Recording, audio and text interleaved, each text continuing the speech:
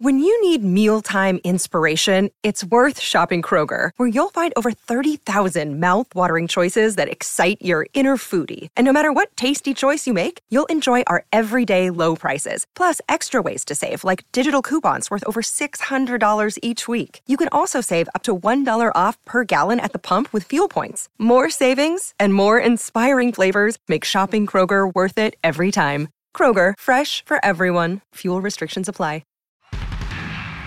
It's a blowout. 8th inning, 10-3.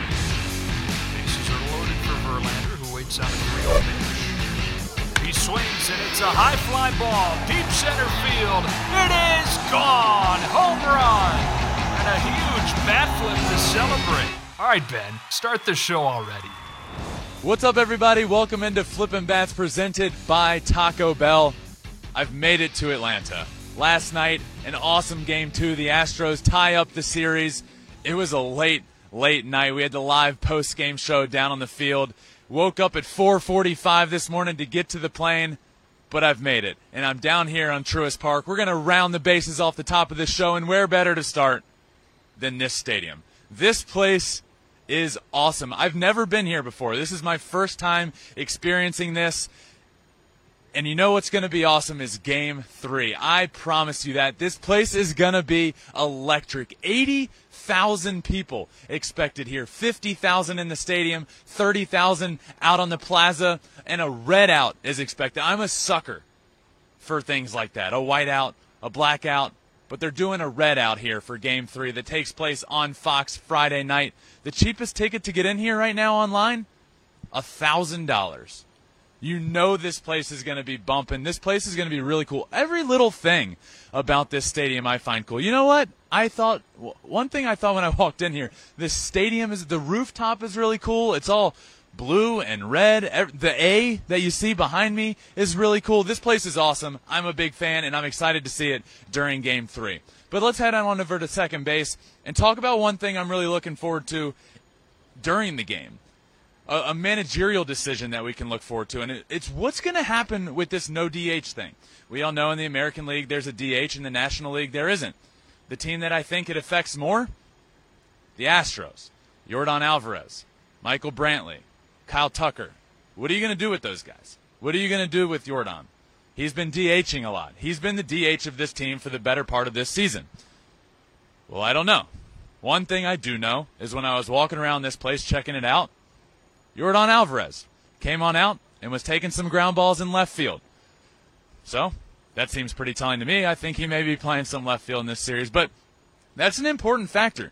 It really plays into this series for the Astros. Those are their guys, Kyle Tucker, Michael Brantley, and Yordan Alvarez. What do? Do you play Yordan in left, Michael Brantley in center, Kyle Tucker in right, or vice versa there in center and right? Or do you play somebody else in center? I don't know, but you can't really afford to lose those guys in the lineup. So this is big for this Astros team, and this is big for this series. The series now shifts to Atlanta, where I'm here on the field at Truist Park. What are the Astros going to do with this no DH situation? But we will find out in Game 3. So heading on over to third base, let's talk about Game 3. Game 3 preview tomorrow night, Friday on Fox. We got Ian Anderson going for the Atlanta Braves, and we have Luis Garcia going for the Houston Astros. I'm excited for this one. We saw Luis Garcia have a dominant outing in the ALCS, but this is going to be his first ever start on the biggest stage in the world. This is the biggest stage in the world for baseball, and Luis Garcia gets to experience that for the first time. Both of these guys are young. Ian Anderson's going to experience it for the first time because the Atlanta Braves haven't been here since 1999. There hasn't been a home World Series game in Atlanta in over 20 years. So we can talk all about this Game 3 preview and who's going to pitch. One thing I can preview for you is this place. It's going to be really fun, and it's going to be exciting to watch. You're going to pick up on it, even on TV. You're going to see how awesome this place is. But like I've talked about before with this series, this is a key thing in this series for me is who scores first. Can the Astros shut them down in the top of the first? Because whenever they do that, they seem to bring the offense. They seem to score in the bottom of the first. So keep an eye on that. Ian Anderson has struggled throughout the playoffs. Can he come out in the top of the first in front of 80,000 people and have a shutdown inning against an offense that's been here time and time again? I don't know. I know the moment can get to him. So look for Luis Garcia on the other side after that top of the first, getting into the bottom of the first. A bunch of people here rooting against him. He was very vocal about how much the adrenaline helped him in his last start. A lot of people came off and said, hey, how did you throw your 5 hardest pitches of the season in this game when you didn't even have a great game before and you came out with an injury? And he said, you know what? It was adrenaline. That adrenaline took over, and the rest was history. I just flew off the adrenaline. So look for that. I know the adrenaline's going to be pumping, but it's not easy to hone that in. It's not easy to channel that adrenaline, and he's going to have a bunch of it. So the starting pitching matchup is a huge one. I talked about it last night in my live post-game show. The first inning, I think, for the Houston Astros makes all the difference in the world. If they can score in that first inning and shut down the Braves, this team has shown that they're going to carry that. This offense is going to show up when that happens. So look out for that. Look out for that first inning. And then another key factor that I talked about last night was the Houston Astros starters. Can they go 5 innings? One thing I said that I was predicting for the rest of this series is that if the Houston Astros starting pitchers go 5 innings or more, I predict that they're going to win the game. If they go 5 or less innings, I think the Atlanta Braves are going to win the game. So look out for that starting in Game 3 Friday night. But another key factor, and this is heading on over to home, the Astros' experience. They thrive on the road. They thrive in hostile environments. They've become the villain of this league. They've owned into it. They love playing on the road. You know, they had lost 5 consecutive World Series games at home.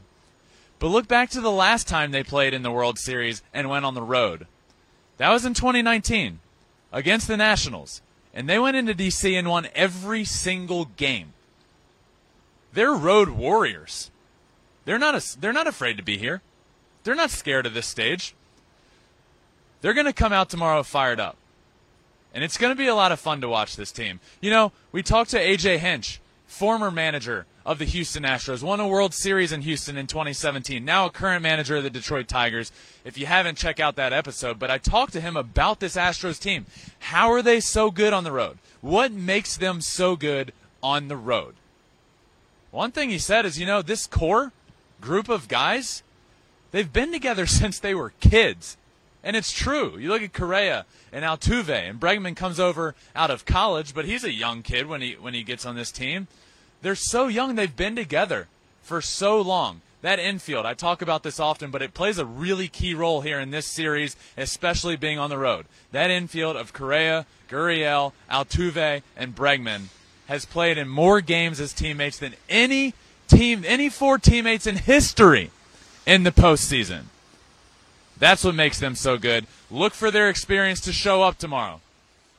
They're going to come out quick. They're going to come out fast. If Ian Anderson can have a shutdown first inning, I think that changes things. You have to get the momentum on your side quickly because the Astros thrive on this. So heading home base is the Astros experience. It's going to show up tomorrow. Watch out for that. And that rounds the bases.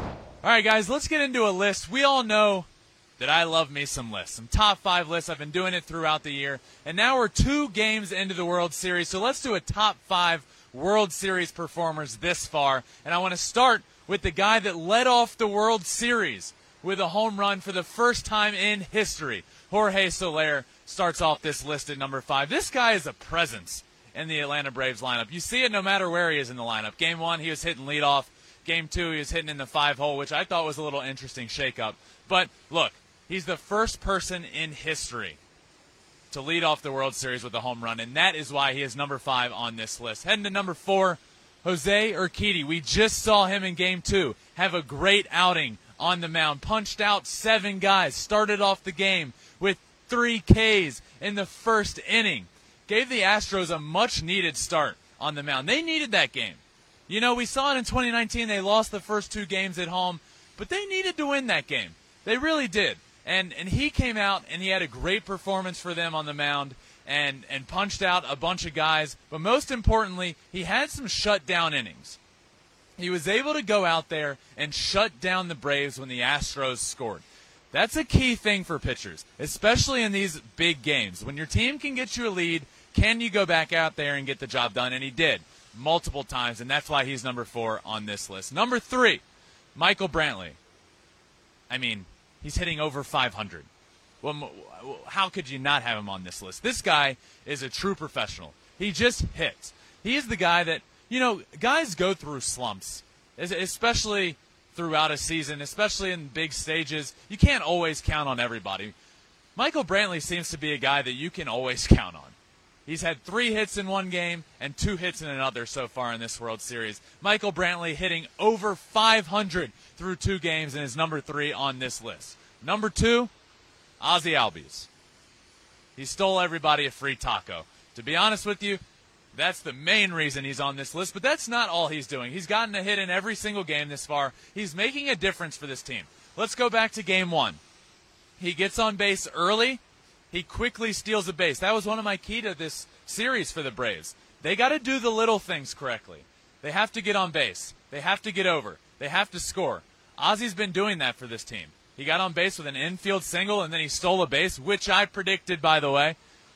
He's the person I predicted to steal a base and steal a taco. So naturally, I got to have him on this list pretty high.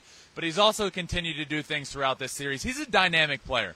So throughout the rest of this series, watch what Ozzie Albies can do because he's a special player. And number 1, Jose Altuve. I just had him on my live post-game show last night. He's my MVP of this series so far. He has now 22 postseason home runs, the second most in history. In the history of this game. Jose Altuve is one of the best players this game has ever seen to this point. He's certainly one of the best Houston Astros, and he's absolutely one of the best postseason players in history, now tying Bernie Williams, friend of the pod, and just a few behind Manny Ramirez. So Jose Altuve rounds out this top 5 list of top 5 World Series performers so far. All right, now I want to do a segment that I'm excited for because I haven't been able to do it in a long time, and it is my all-time favorite segment this week in Shohei Ohtani news. I have a lot to talk about. It started in Houston for Game 1. He won the Commissioner's Award that hasn't been given out since 2014. This is an award that's not given out often. It's the first time in Rob Manfred's tenure as commissioner that he has given this out. And it's given out to somebody that goes above and beyond, does something special, does more for the game than has ever been done before. We all know what he's done this year. It's been very special. I've gone on record saying he will be the AL MVP. I certainly think that happens.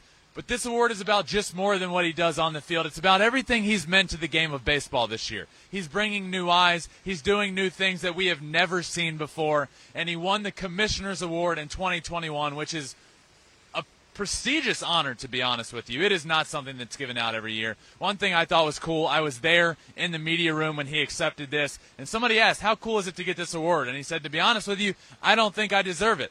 But Mr. Manfred wanted to give it to me, so I'll accept it. We all know he deserves it.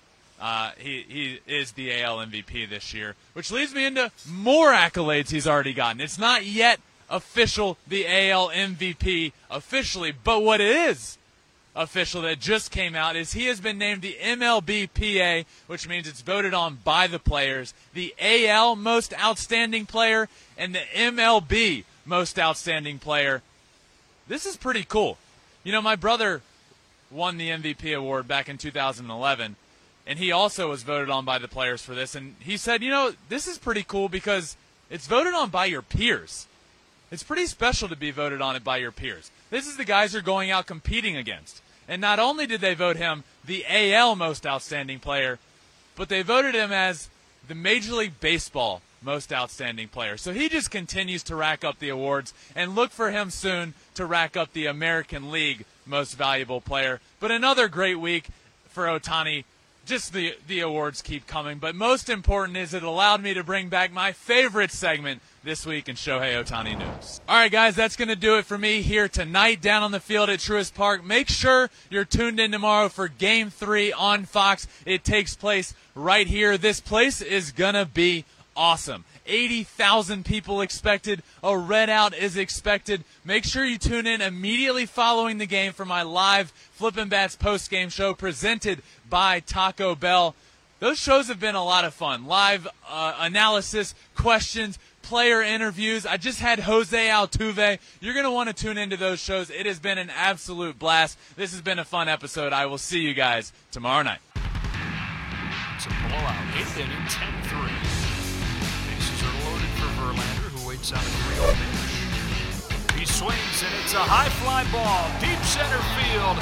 It is gone. Home run. And a huge bat flip to celebrate.